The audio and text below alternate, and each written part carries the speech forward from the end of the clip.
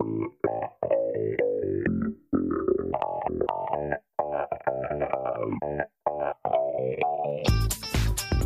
is Wednesday, March 16th. You are listening to the Ulster Rugby Roundup. I'm Adam McKendry. I am your host. Now that Gareth Hanna has decided that he can no longer do sports, he's decided to move over to news. But we are delighted to be joined today by Jonathan Bradley. How are you, Jonathan?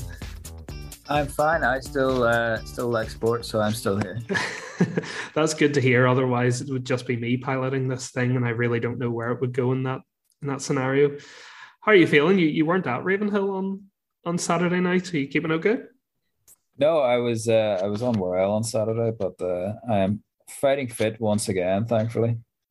It seems to have hit a lot of people. Like a few people in my family have all had colds over the weekend. I blame COVID. COVID's just shot all our immune systems. I blame my wife for continually bringing these bugs into my house, but that's neither here nor there. So if the Belfast Telegraph rugby coverage takes a hit, we all know who to blame. It's Jonathan's wife. No, we are here not to talk about colds. We are here to talk about 4 games of rugby, 2 that have just happened and 2 that are coming up this weekend. And where better to start than at Ravenhill, where I felt very lonely because with Jonathan not there, with a lot of other people having gone over to Twickenham for the game between Ireland and England, it was just myself up at the top of the grandstand at Ravenhill, and for slightly longer than usual because I went down for the Ireland game beforehand that was being shown on the big screens, and it was a fairly lonely 6 or 7 hours by myself. So thanks for nothing, Jonathan. I should probably say a long time to be sat in the back row of Ravenhill by yourself. Yeah. Well, I didn't move much either because there was too much to watch, so I was cramping up by the end. No, walking back to the car was an experience. It was absolutely freezing. It was still raining a bit. I hadn't walked in so long. My teeth were chattering by the end, but thankfully I survived. But again, not here to talk about my ordeal down at Ravenhill. Ulster picking up their 7th straight win, moving 1 point behind Leinster at the top of the URC standings.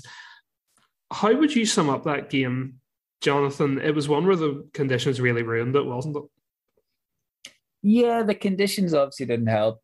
Not dissimilar to the Dragons game, but probably less entertaining in a novelty fashion than the Dragons game because the conditions didn't create anything unusual. I don't think anything will beat the Dragons game for a novelty factor. Like that was something else. Yeah, so we didn't have the wind whipping the ball about the place. We just had a fairly stodgy game, really. And for those of us with word counts to hit, only having 3 points in the second half was something of an adventure. But in a wider sense, I do think looking at the teams, I think Ulster were clear favourites. Not to go all Eddie Jones in this about who wasn't favourites, but looking at the teams, I think the Ulster team was far better, and obviously a win over Leinster isn't to be sniffed at. Doing the double over Leinster for the first time since 2013 isn't to be sniffed at, but genuinely, I think the disparity between the two teams, you could have almost expected a more comfortable evening than they ultimately had. I wouldn't disagree with that, actually. Like, whenever you look at who Ulster were missing compared to who Leinster were missing, and obviously anytime you play Leinster during the Six Nations, they're going to be missing sort of 11 to 15 players almost because, they supply so many of the Ireland team. I can't disagree with you that I thought it would be a little bit more easy for Ulster, and I think at times they did make it tough for themselves, especially in the second half. Look, I think they were playing into a little bit of a win, to give them a little bit of credit, but Leinster really did dominate the ball in that second half. They had a lot of territory, a lot of possession. I can't remember Ulster really touching the ball or having a significant passage of play in the Leinster half in that second half, which I think probably says how much pressure that they were under. On the flip side of that, you got to give them credit for how they defended, because they could have easily capitulated under that pressure and conceded. And look, I think they did get a little bit of a helping hand from Frank Murphy with one of those crossing calls. I'm not sure how much of an impact that obstruction had. I think it was Dan Levy was the one who got in the way there. But to their credit, Ulster defended to a man and came out of that second half with a massive 4 points in the table, because I don't think you can underestimate, as you said, the importance of doing the double over Leinster. Dan McFarland in his post-match, he had the stat ready to go. He was straight in there with with the fact that the Dragons were the only team since Ulster did it in 2012-13 to have doubled up Leinster in the regular season. So I think that sort of tells you how important it was to them to get over the line, especially since the second game was at home. If they were going away to the RDS, you maybe would have said it was something of a pipe dream. But whenever you play Leinster at home, you still expect to win, especially during an international window.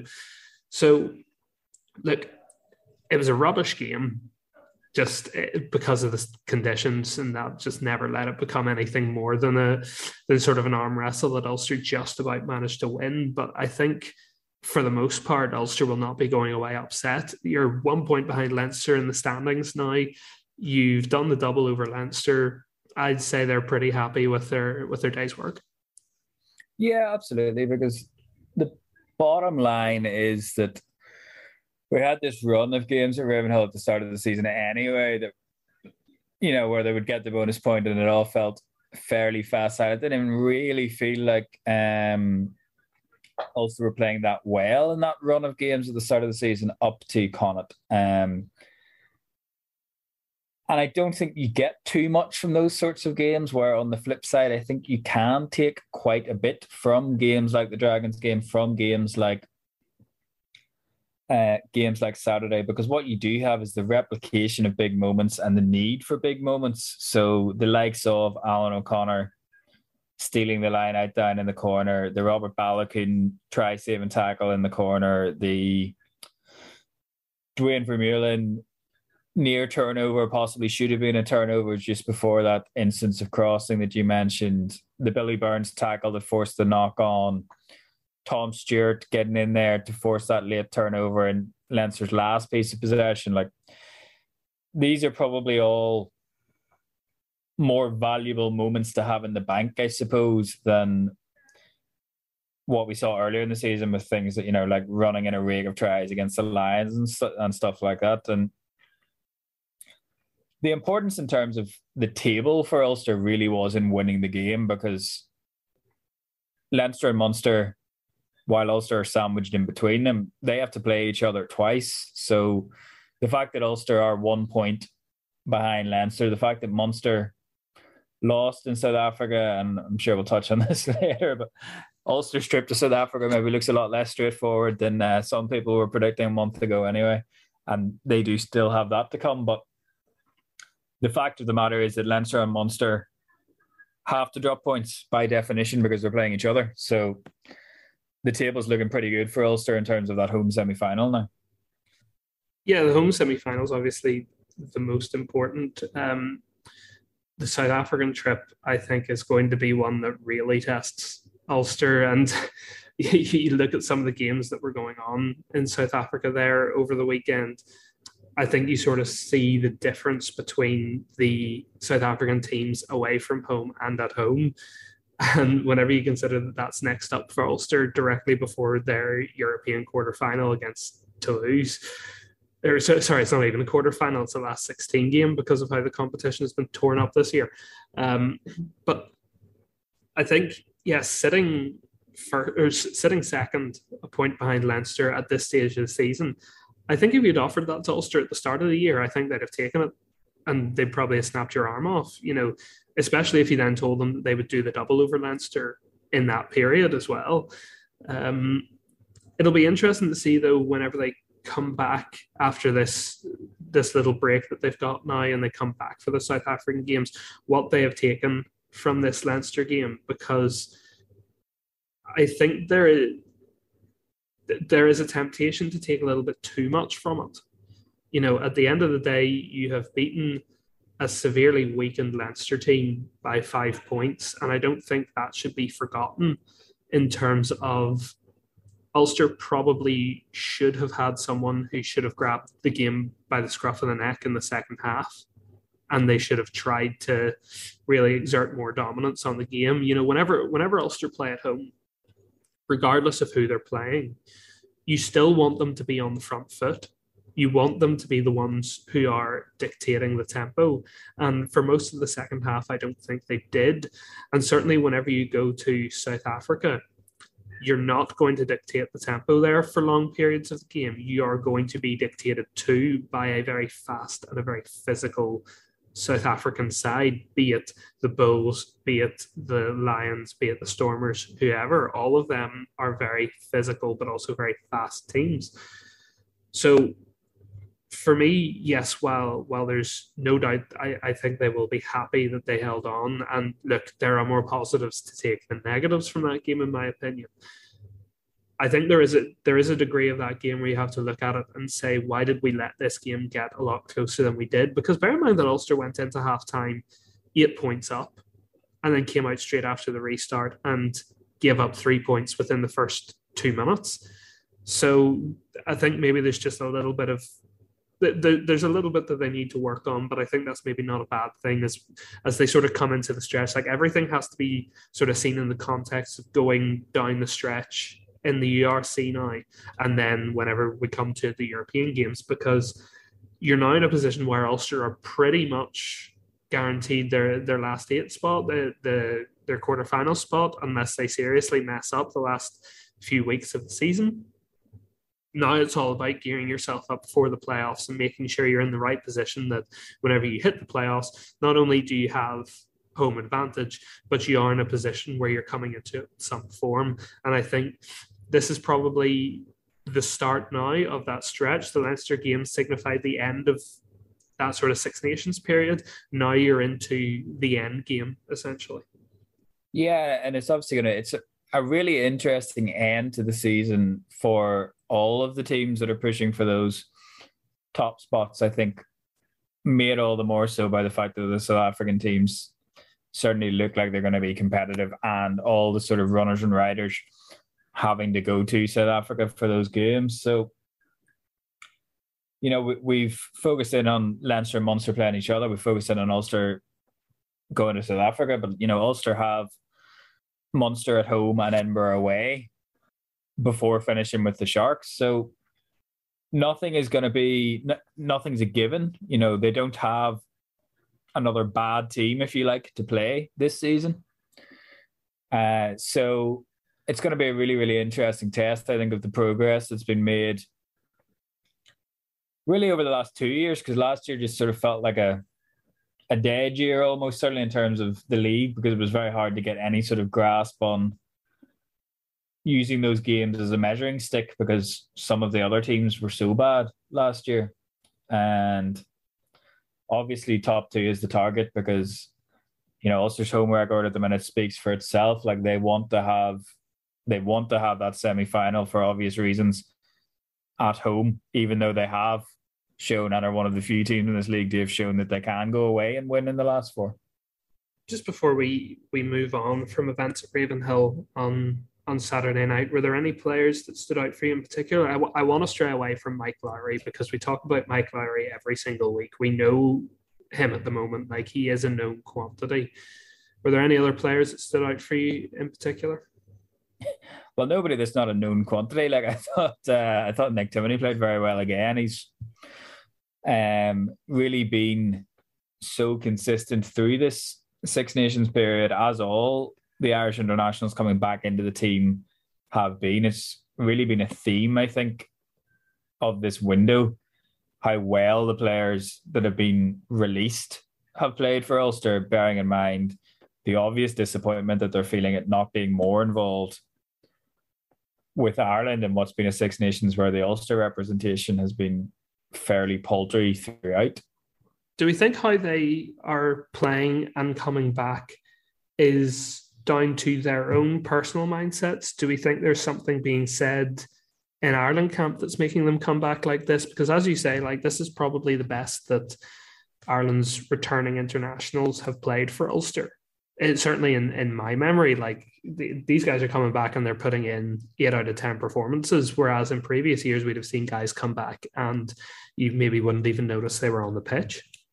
Yeah, I think that there is a certain element where it is probably part of the culture in the Ireland camp and how competitive training is in the Ireland camp and things like that. But the vast majority of the credit, I would imagine, goes to the players themselves, because they're the ones that are getting sent back up the road whenever there's a massive test match that everybody's watching, and they're the ones playing in the pouring rain, in the gale force winds, rolling up their sleeves and doing what they should be doing as Ireland internationals and being the best players on the pitch. But anyone that you talk to about that sort of group of players that's come through, and even the other players in the squad, will tell you that they do have this attitude that is, for want of a better phrase, wise beyond their years. Like, they have that maturity that I suppose has been instilled in them from an early age, coming through school, coming through the academy, and they're at a point where, even though they're 22, 23, they give off the impression of being seasoned professionals. So they're coming in, and it's not to overpraise them, because they're coming in and doing the job that they should be doing. But I think, like you say, that's not always the case, and it's understandable that it's not always the case. But really, if you go back to that Connacht game, so they all missed the Scarlets game. If you go back to that Connacht game, the Dragons game, the Cardiff game, and now the Leinster game, one of them has always been, if not the best player on the pitch, at the very worst, the second best player on the pitch, one of those returning players. So it's been a huge boost, and you can see how big a boost it is. Obviously, like we talked about it earlier with even just the team sheets. Like, you look at the Leinster team sheet for not getting anyone back, and you look at the Ulster team sheet for getting a few guys back, and obviously as well a few guys, the likes of Stuart McCluskey, haven't been injured when the squad was picked and not being selected. Like, the Ulster team on Saturday night, to me, was just as good as the one that they played in November against Leinster, whereas obviously the Leinster one was markedly weaker, really. So I think they find themselves in something of a sweet spot, because they have guys that are in form enough to be playing international rugby. They have guys that have the talent to be playing international rugby, but aren't, at a time when all these other teams, I know Cardiff had a few, but like the vast majority of the teams that they're playing don't have their internationals. Well, Ulster's gain is certainly Ireland's loss, although I don't think you can really say that Ireland would be changing much at the moment, to be honest. But we will get on to that. Just before we move on from Ulster matters in what is going to be a slightly shorter podcast than usual this week, we did have the news come out that Jake Flannery is set to join Ulster. Not confirmed by Ulster yet, but rumoured heavily that it's going to happen. Currently Munster fly half, former Ireland under-20s international. Rumoured to be moving because he's not getting as much game time as he would have liked, with Munster being stuck behind Carbery, Healy, but he's going to be coming up to probably sit behind Billy Burns and Ian Madigan initially. Jonathan, what do you make of the move for Jake Flannery? Yeah, well, I mean, Ulster never really replaced Bill Johnson whenever he left for Ealing. You're looking at it and who is the third choice fly half? The presumption this season was that Lowry was going to move back into or to play more at out half.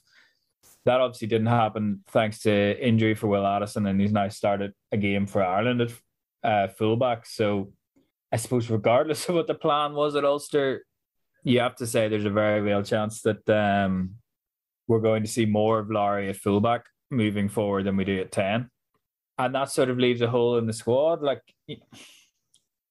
we've heard tell of this at Munster for a while, that basically other teams were looking at their out half situation. We know that Ronan O'Gara tried to get Crowley over to La Rochelle. So it's one of those things, we talked about this a few weeks ago on the pod, like it's one of those things where if one province has a need and another province has a surplus, that it's going to happen. Like, I think obviously the hope from from a lot of Ulster fans is that it doesn't start happening in the reverse.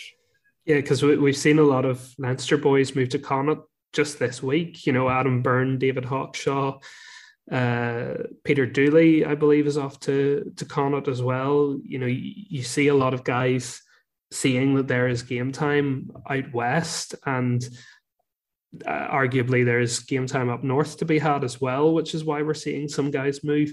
But it really does seem to be. It is though. Like, sorry. Yes, in the instance of Flannery, but like, to me, it's a move worth making because he's 22. He's shown plenty of promise. We know that he's played fullback, but primarily will be viewed as a 10. And at the minute, he's probably the fourth choice 10 for Munster. And fourth choice is not a place that you want to be, because it means that at that stage you're really playing All Ireland League rugby. You're not going to be playing too much for the province. But obviously, I suppose the ceiling for him is that he one day becomes a starting 10, but I don't think he'll come in and get game time straight away, because he's not going to displace Billy. But the assumption is not going to be that he's going to rock up and displace Billy Burns right away. So, like, you know, that's going to take an amount of time. Ian Madigan is still contracted for next season, but I suppose looking at it in the wider sense, why I brought it up in the first place, the idea of provincial movement, is that I don't think there'll be too many players looking around in the other three provinces and thinking that they could get game time at Ulster, because the fact of the matter is that there isn't going to be too many players at the minute outside the other provinces starting 15s that are going to be better than what Ulster have in their starting 15. So, you know, there isn't a Jordy Murphy type. Like, I know there was obviously chat among some people and a few rumours about like Max Deegan, but like, Max Deegan's a good player, but would he get in the Ulster starting team at the minute? Possibly not. Well, I would say probably not. You would think that even to get in the 23, he would have to be displacing somebody like Jordy Murphy. So, you know, I don't think it's the situation that we had in 2018, where an awful lot of players, I think, were looking at Ulster's team and thinking that they were probably better than the starter that Ulster had. Like, I think in order to displace somebody, if not starting 15 now, starting 15 being the word, which is, you know, what people are really looking at when they're looking at provincial moves. Like, people get excited about any kind of move, but like, with the best will in the world, we're not going to see this have an immediate impact. Somebody coming up to be the third choice 10. Like, in terms of starters, I wouldn't say there's too many players in Ireland seeing too many gaps in the Ulster starting 15. No, and it's not really what I was suggesting. But like, Jake Flannery, to me, I think, is a guy who has seen an opportunity for himself at Ulster, where he jumps up one spot in the pecking order compared to where he is at Munster. Like, I think at this point, Larry is just a fullback. I know Ulster want him to play fly half at some point. I know that he himself wants to play fly half again.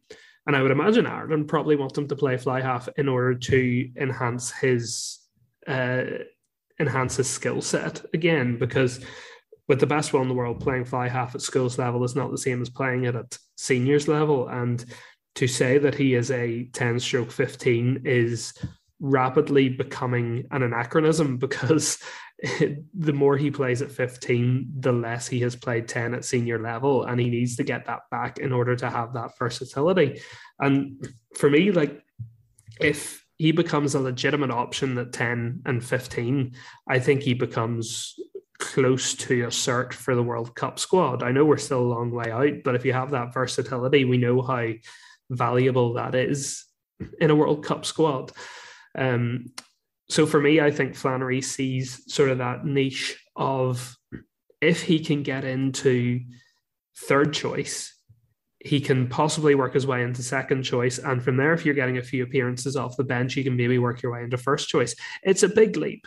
Don't get me wrong. This isn't going to happen in the space of 5 weeks at the start of next season. But I think he certainly feels like there is an avenue or a better pathway to regular first team rugby at Ulster than there is at Munster. I agree with you completely that other positions aren't looking at that, but I would say there are some guys who maybe think that there is a better pathway to first team rugby at Ulster than at their current province. And it's not just by being parachuted straight in as the first choice at Ulster. It's by putting themselves in a better position at Ulster than they are at their current province and then working up through the pathway. I'd say Declan Moore is probably in a similar position where he probably thinks there's a better pathway to more first team rugby with Ulster than there is at Munster, and that's why he's moved as well. And I suppose Ulster have shown a real willingness under Dan McFarlane to give younger players a chance before they're established players, so that, you know, there is that idea playing into it as well, where it is an environment where young players, if they show up in training, are going to get minutes and are going to get a chance. But on that point, another player that we didn't mention that I thought played very well, Tom Stewart, young hooker coming on for probably his longest appearance of the season so far. I don't have the stats in front of me, but I'm pretty sure that's his longest appearance. And I thought he did really well, really dynamic with the ball, a few missed throws at the line-out, but, you know, Ulster took Sam Carter off and that took away their primary line-out caller, and I think that did sort of hit him a bit. He didn't quite have the same relationship with Alan O'Connor whenever he was calling the lineouts. But, you know, for a kid, I think he's still 19, you know, massive potential. And I think he showed that on Saturday in what was really, really tough conditions for a hooker. Yeah, he's obviously been horrendously unfortunate with injuries. Probably was seen as the next cat above the rank after Balakin, Laurie and Hume came into the side. You know, people were talking about him that far back, and just a bad run of injuries. Obviously, we've seen guys like Stuart Moore, Nathan Doak sort of leapfrog him in that perceived pecking order of the readiness of academy graduates. But I think if he can get fit, he's going to have a big role to play, because, you know, we know Brad Roberts in the Wales squad for this weekend, but irrespective of that, is leaving anyway. So between him, John Andrew, and the fact that Rob Herring looks like he's going to be involved with Ireland next season, and bearing in mind that it is a World Cup season the year after, there's going to be a lot of minutes there for 3, possibly even 4 hookers, really. You've got to look only at the Ireland under-20s, and you see James McCormick playing so well, and Josh Hanlon, another Ulsterman who's coming off the bench, to see that Ulster look pretty well set at hooker for quite a while to come. And you're almost thinking, whenever we're talking about players moving provinces, that might be a position that they're going to suddenly struggle to keep hold of guys because they don't have the minutes to give around.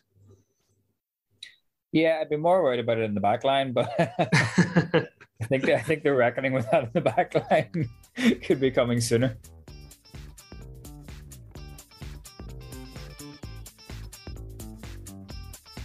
I should just point out at this stage that I am currently recording this from the SSE Arena ahead of the Belfast Giants Challenge Cup final. So if you can hear something in the background, it is a fridge in the room that I'm recording this in.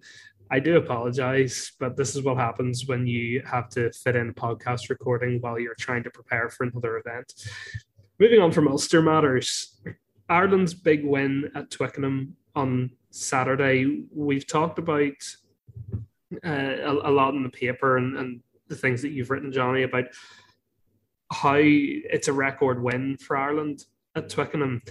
But, I mean, the 32-15 scoreline just did not tell the tale of the tape at all, did it? Like, that was about as unconvincing a 17-point win you could possibly have.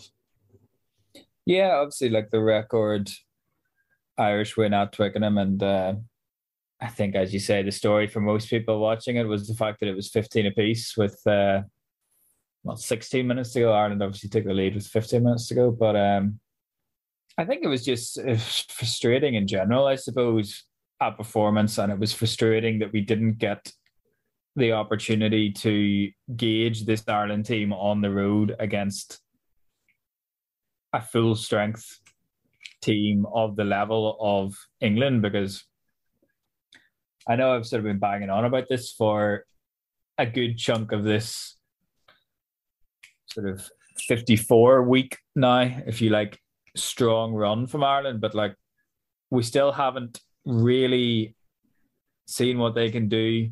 You know, can they go away and beat a team like France, beat a team like England without an early red card? Because, not to be disparaging towards Scotland, but Scotland are still the best team that we've seen them beat outside Dublin without the huge caveat of a red card after 90 seconds. Going back, what is now almost 4 full years. I suppose whenever you look at this Ireland team, I think the biggest thing that was the letdown was the expectation that they would have gone on and won that quite comfortably, and especially how they reacted immediately after the red card, which was to put themselves, well, it was like 8-0 after 6 minutes or something like that. Like, I mean, it does sound ridiculous because we're only talking about 90 seconds, but they did look sharp in those 90 seconds. And then whenever they went 8-0, and you know, you had the disallowed try that would have made it 13-0, possibly 15-0. And at that point, it really did look like it could have been, obviously it ended up being a record, but it looked like it could have been a historic hammering for England at that point, because they really were rocking. But then, you know, the scrum penalties start to come into play. Ireland turned the ball over an awful lot more than they normally do. Just lack of execution really from Ireland. And it's obviously the second game in this championship where we've seen them decisively win the try count, but through their own errors in discipline by giving away silly penalties. Because obviously you can debate the scrum penalties if you like, but it wasn't only scrum penalties that Ireland were giving away. So it's the second time we've seen that, where they've been scoring more tries than the opposition, but still haven't put the game away, and obviously ultimately lost the game against France despite winning the try count. So it's hard to be too critical or turn your nose up at such a big win in Twickenham, and wins in Twickenham come around so rarely, but it wasn't a particularly impressive way to get that result. I think you can both be content to win in Twickenham and also want more. I don't think the two are like mutually exclusive. I think you can be happy to have won in Twickenham and also realize that there's a lot more to come. Because at the end of the day, you know, as we keep talking about, we're in this situation where Ireland are building towards a World Cup, and you want to see progression week on week, and I think you didn't see that against England. I think that performance is probably the first performance during the Six Nations where they have taken a very visible step back in the level of performance that they produced. And it might be that they took their foot off the gas, because after that, sort of whenever they went up the man and then they scored twice so quickly, that they thought this is going to be a cakewalk and England are going to capitulate. Or maybe it was that England really just battled hard after those and got back. But Ireland, to me, will need a response against Scotland this weekend. I think they need to show that last week was a little bit of a blip rather than anything else. You do have to give credit to England, like, because you mentioned there, you know, the level that they took their game to. And I've talked about this before, like that 2019 World Cup semi-final is probably the most impressive performance I've ever seen in the flesh. And you know that when England get their forwards to that level, they can beat absolutely anybody, because they have the personnel in the forwards. No matter what Eddie Jones says, they can beat anyone. Yeah, exactly. To be at that physical pitch means that England are a match for anybody in the world and can beat anybody in the world. The curiosity, and it's not a curiosity for us to debate, it's for other people, is that they don't hit that level very often. But when their forwards are on it, like they were on Saturday, even when there's only 7 of them and Jack Knowles turning into a flanker, they can make life difficult for you. It was a mad week for players having to play flanker, specifically wingers. Like you had Noel in Twickenham, you had Ben Moxham at Ravenhill. It's becoming a trend. I don't like it. I don't think Ben Moxham will want to repeat that anytime soon. I get the feeling Jack Knowles kind of likes it, but I'll tell you what, if they'd moved Stuart McCluskey to flanker, that would open up a whole can of worms. That would have solved our too many centres issue. We could have been that whole section of the podcast. It wouldn't have solved the now too many flankers issue that Ulster seem to have. Yeah, well, that's true. Our much hoped for emergence of Marcus Ray really has changed the picture there, having had us talk about it for the past 2 years of whether it was going to happen or not. Yeah, it takes away a whole avenue of conversation for the podcast, which isn't good moving forward if I'm going to have to start thinking up topics to talk about. Yeah, I don't know what we're going to talk about in the summer now that I don't know who the next guy is. Just before we move on from that game at Twickenham, the red card to Charlie Ewels, any arguments at all, or was that the right decision? No, none whatsoever. It's 100% the right decision. It has to be a red card. Wrote the column about it this week. Like, you have to keep showing red cards for this in the hope that eventually players start to tackle lower. Like, this idea, and I feel strongly about this idea that you can't ruin the spectacle or you shouldn't ruin the spectacle of the Six Nations, given the glut of Six Nations red cards that we've had for this kind of thing over the past 2 years, is a nonsense. So all these people bleeding on about the laws are ruining the game, the interpretation of the laws is ruining the game, the referees are ruining the game. What's ruining the game is the fact that people are not getting low enough when they tackle. Completely agree. And I thought some of the comments afterwards were really tone deaf. Like I know you mentioned Victor Matfield in your column, which you can read on the Belfast Telegraph website. Victor Matfield. It's not what I needed of my Sunday.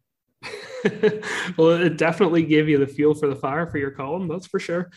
You do frequently get to that point in the weekend where you're like, something has to happen so that I can write about it, and thankfully it did. But not the best of circumstances for it to come up, it must be said. I do completely agree, though. There's a real emphasis on player safety in the game of rugby at the moment, and rightly so, because of all the long-term issues that we are hearing about and the lawsuits that are coming because of it. If you are going to penalise people for this, you have to bring down the letter of the law on them, and you have to give them red cards. It is on the players to change, not the laws. So players have to tackle low. And funny, my brother and I were watching the highlights of Biarritz Toulon at the weekend. In fact, it was just yesterday we were watching them. And he actually paused it at one point and he said, rewind that back. And it was a tackle from Brian Alanuesa, who used to play for Glasgow, now plays for Toulon, second row.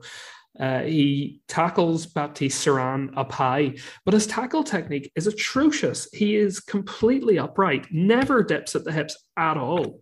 Fully upright, 180 degrees between him and the ground, and he just sticks out an arm and catches Saran around the neck. Like, that is the kind of tackle technique that needs to be coached out of the game. And there was because Toulon went on and scored from the incident, there was no supplemental discipline. But I think if they went back and looked at that, there's every argument for a red card. So for me, yeah, it absolutely has to be stamped out. And if it means, you know, that games in competitions as big as the Six Nations, and it's going to happen in a big game, say in the World Cup. If this happens in the World Cup final, there's going to be outcry that the game was ruined. But player safety has to come first, and you have to apply the letter of the law in the strictest way possible, whether it happens in the 82nd second of the game or the 82nd minute of the game. If you tackle a player up high and it is dangerous, you're sent off. It is up to players to change their tackle technique. It is up to coaches to coach to change the tackle technique. So I completely agree. Well, Eddie Jones has actually said today, or in quotes that have been in the English press today anyway, that they have focused on the chop tackle in training now this week. But there was a really interesting segment in the BBC coverage of the Wales-France game about the tackle technique, and it was more in line with players endangering themselves through poor tackle techniques and endangering the opposition. But it was just really interesting to hear, you know, guys like Sam Warburton, who obviously isn't that long out of the game, and then Martin Johnson as well, just sort of highlighting how poor the tackle technique at test level was, and the idea that, you know, coaches can get so caught up in the minutiae of the game at this level. There are some absolute basics that are just being overlooked.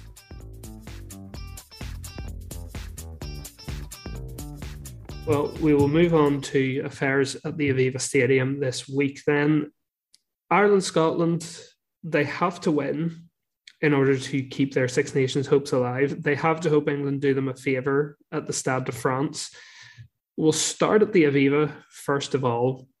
It looks like Ian Henderson's going to get the start because James Ryan is out, and to a lesser extent, Ryan Baird is out. How do we think this game is going to go? Scotland had one of those really weird Six Nations where it started out so well with the win over England and everyone was tipping them as dark horses to win the thing. And since then, it's cratered off the edge of a cliff with defeats to Wales and then also a defeat to France. Are we expecting this to be as easy as Ireland are just going to get the job done and it's all about what happens in Paris? Yeah, I think so. I think they'll hammer them. To be honest. Fair enough. Scotland have had a very Scotland Six Nations, and that's probably the best description of it I've heard so far. Scotland have had a Scotland of a Six Nations. Like, I do think it's more on the rest of us. Like, Scotland get an awful lot of gyp this side of the Irish Sea for this idea that they talk themselves up and then fall flat. But like, I don't ever really see evidence of the Scots talking themselves up. I think they're just a massively, massively inconsistent team, and probably know that themselves. Like, I don't think they talk themselves up. I think it's just more that there is a realization that this is probably the most talented Scottish squad for maybe 10 years, and they're just not doing anything with it. I would say you're probably doing them a disservice to say 10 years. I would say. I was trying to be a little bit cautious with my estimation. I would say you're going back at least 23 years and possibly 33 years. But oh no, steady on. I'm reading Dottie Weir's autobiography at the moment. He'd make you think they were world beaters back at the end in the 90s. Well, that's, you know, they did win the Five Nations, as it were. So I was going back then, and then you can go back to the Grand Slam team of the early 90s. But there's been some bad teams in between then and now as well. So I think, yeah, like, they are just inconsistent in every aspect of their game, apart from losing to Ireland. So I don't see any reason why that's going to change this week, when Ireland, regardless of what anybody outside the camp thinks the likelihood is, know that they have to go and win in order to at least put the pressure on France to slip up.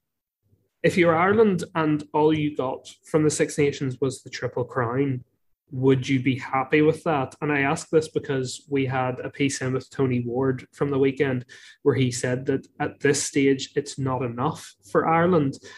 Given how good this France team is, and we're talking about, similar to Scotland, we're talking probably a generational France team where you have world-class stars like Ntamak and Dupont leading them. Is a Triple Crown necessarily a bad return from a Six Nations where you had to go to Paris and you had to go to London and play your 2 away games? No, I don't think it's a bad return. I think, you know, Triple Crown used to be, or Irish Triple Crown used to be as rare as Halley's Comet. Like, you think back to 2004 and how big a deal that was at the time. Obviously, the modern day Irish rugby fan, having witnessed 2 Grand Slams and 2 other titles in a 9-year span, probably views these things a little bit differently. But for me, I would say taking the notion of a Triple Crown out of it, you know, just judging the Six Nations, I think that's what is frustrating about Saturday, because you have these check boxes, if you like. So what you were looking for in the Six Nations, what I was looking for in the Six Nations would have been a widening of the panel. I said that a month ago or 6 weeks ago before the tournament. We didn't really see that because we saw one game for Mike Lowry against Italy that was like just the least competitive test probably that I've ever attended, I think. And Mac Hansen came in, make a good impact.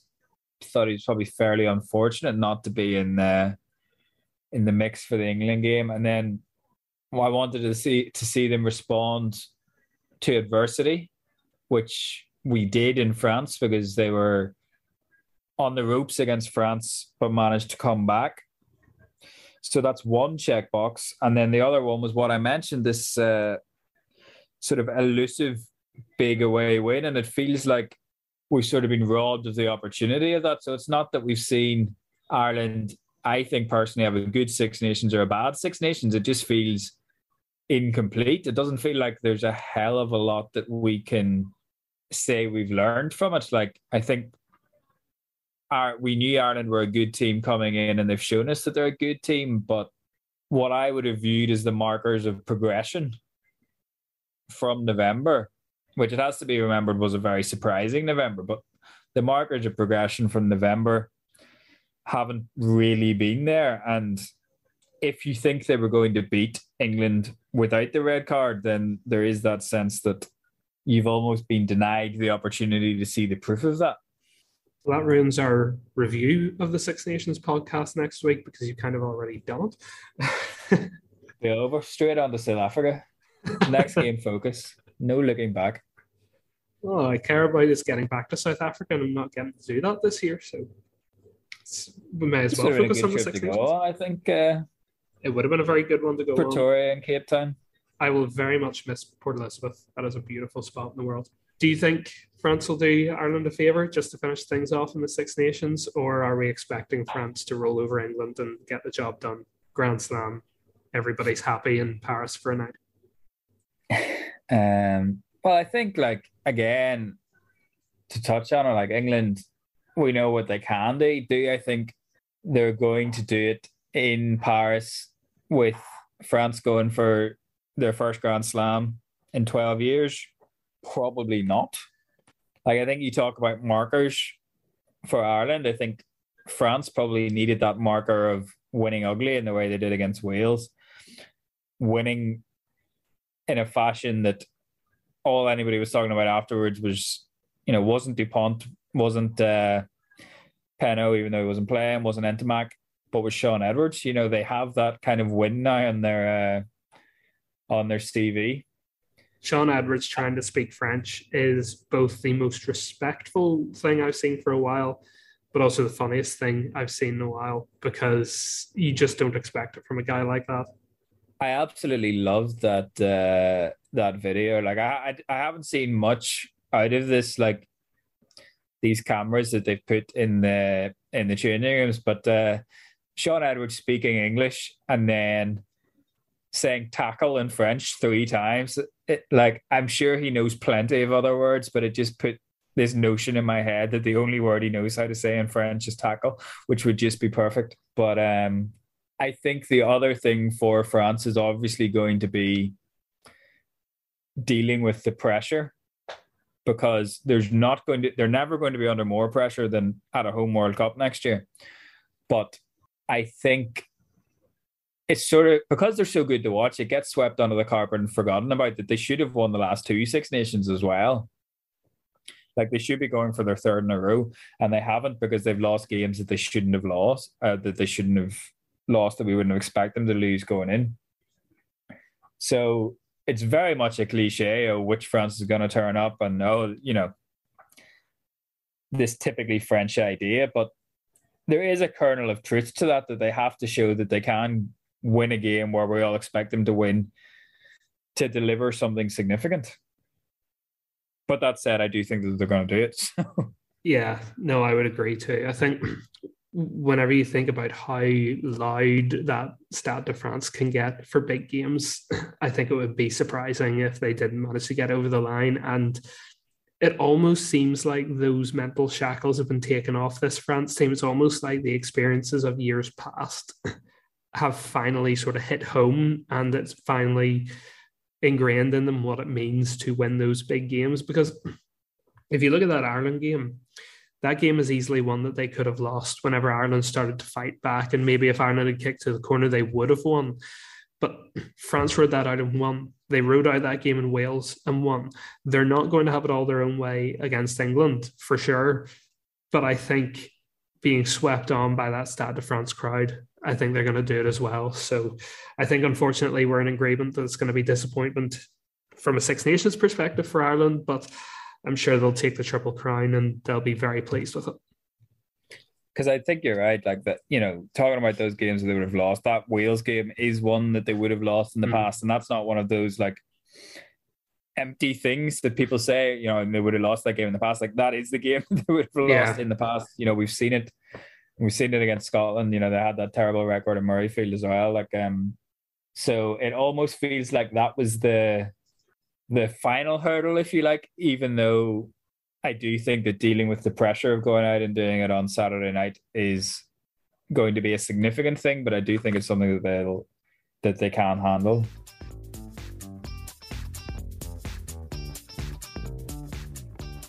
Just to round us off this week, we're going to briefly touch on the Danske Bank Schools Cup final, which is being played tomorrow, or if you're listening to this on Thursday morning, it's being played on Thursday afternoon, the St. Patrick's Day, 3:00 at Ravenhill Methodist College, Belfast, against Campbell College, Belfast. If you're listening to it any other time, it's already happened. Yeah, so you may as well just skip this part of the podcast and go to the outro. Look, probably the two best teams in the competition this year, based on everything that we've been told in the build-up to the competition, and certainly the two better teams in the semi-finals for sure. Johnny, how do you see this going? I think we were both very impressed with how Methody overcame Inst in what was a very entertaining game in the first semi-final, but Campbell were just so dogged to get over the line against Wallace in completely opposite conditions the next day. What are you thinking ahead of this one? I think it's interesting because you always think of Methody as a sort of forwards-based unit, even though there's been some incredibly talented backs that have come into the Ulster setup through Methody, and much more so than forwards that have come through Methody. But when you think of a Methody Schools Cup team, I think you think of big, physical, set piece, well drilled. But like looking at the two teams, I think Campbell's pack is probably thinking they can get the edge there, especially having watched Inst maul over for 2 tries in the semi-final. But then you have this like razor sharp Methody backline, and it's almost, you almost get the impression that Campbell would prefer to be known as a free-flowing backs orientated team, and that Methody would rather be the hard-nosed dogged forwards team. But it's a flip reversal of what you'd expect. So basically what we saw in the semi-final will be absolutely no indication of how the final is going to go. Well, I think I'm kidding. I don't want to pigeonhole either team into being what we saw of them in the semi-final. Yeah, exactly. And like, you also don't want to say that it's, weather dependent, but like, I do get this sneaking suspicion that maybe a foul day would have suited Campbell. I don't think we're going to get that, but like, I have to say, I'm really looking forward to the game, because there was an awful lot, and I'm guessing you'd probably say the same, there was an awful lot of promise from those two semi-finals. Like, there was plenty on show in those semi-finals to indicate that we could have a really good final, I think. I think the two sides are certainly ones that you really want to watch. Like, I think that's sort of the main thing, is that they're not two teams that are going to get in an arm wrestle and just fight it out. I think both teams are happy to make it physical whenever they need it to, but they've both got really good backlines as well, which means, you're going to get a game that is easy on the eye, and that's really what you want. I've just looked up the weather forecast there. It's projected to rain all day up until the final, and then at 3:00 the clouds will clear and it'll all be fine. So the weather knows that the Schools Cup final is back for the first time in 3 years. Well, this is the thing. If any of the guys who are playing it are listening to this, or if you're going down to watch the game, enjoy it, because I know I've missed the Schools Cup final. It's one of the staples of the rugby year, and it is the staple of the schools rugby year, obviously. And to not have it since 2019 is a massive hole in the Northern Irish and the Irish rugby calendar. So to have it back is a massive thing. And I know I've really enjoyed doing the coverage of it all year. So really excited to see how it comes to an end. But like, I might completely be misreading this, but it does feel like there's more buzz this year than in other years, because it's gone to the point where it almost feels like there's more buzz about the game. Obviously, it's first up, but like there's more buzz about Thursday than there is about Saturday. Well, absolutely. And I don't disagree with that, because the Schools Cup is kind of the one rugby thing that we've been missing for the last 3 years. You know, even during the pandemic, the Six Nations managed to get completed.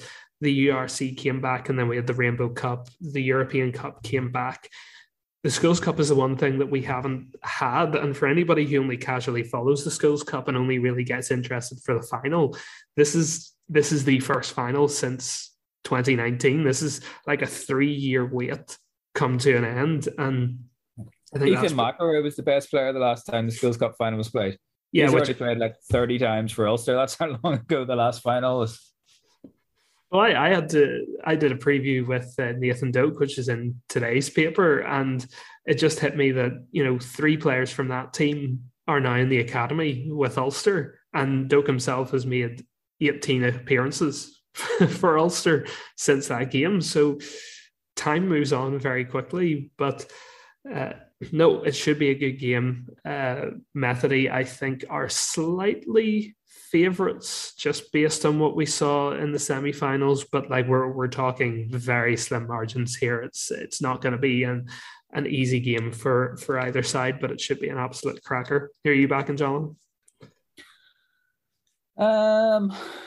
Suppose I should say Campbell just to be different, really, shouldn't it? No, as I said, I think it's going to be a really interesting battle, and this idea that, you know, styles make fights, and Campbell have this sort of spine of Ulster and Ireland schools players in their pack, and Methody have that in their back line. So it's going to be interesting, I think, to see who can stamp their authority on the game. I think Methody probably have more experience, it would possibly be fair to say, of the big occasion, having played a semi-final, or some of the players having played a semi-final in 2020 at Ravenhill, and obviously a very decent chunk of the team now having won the medallion final at Ravenhill the year before. So you would think that they have the edge, but I think that we're going to have a close game as well.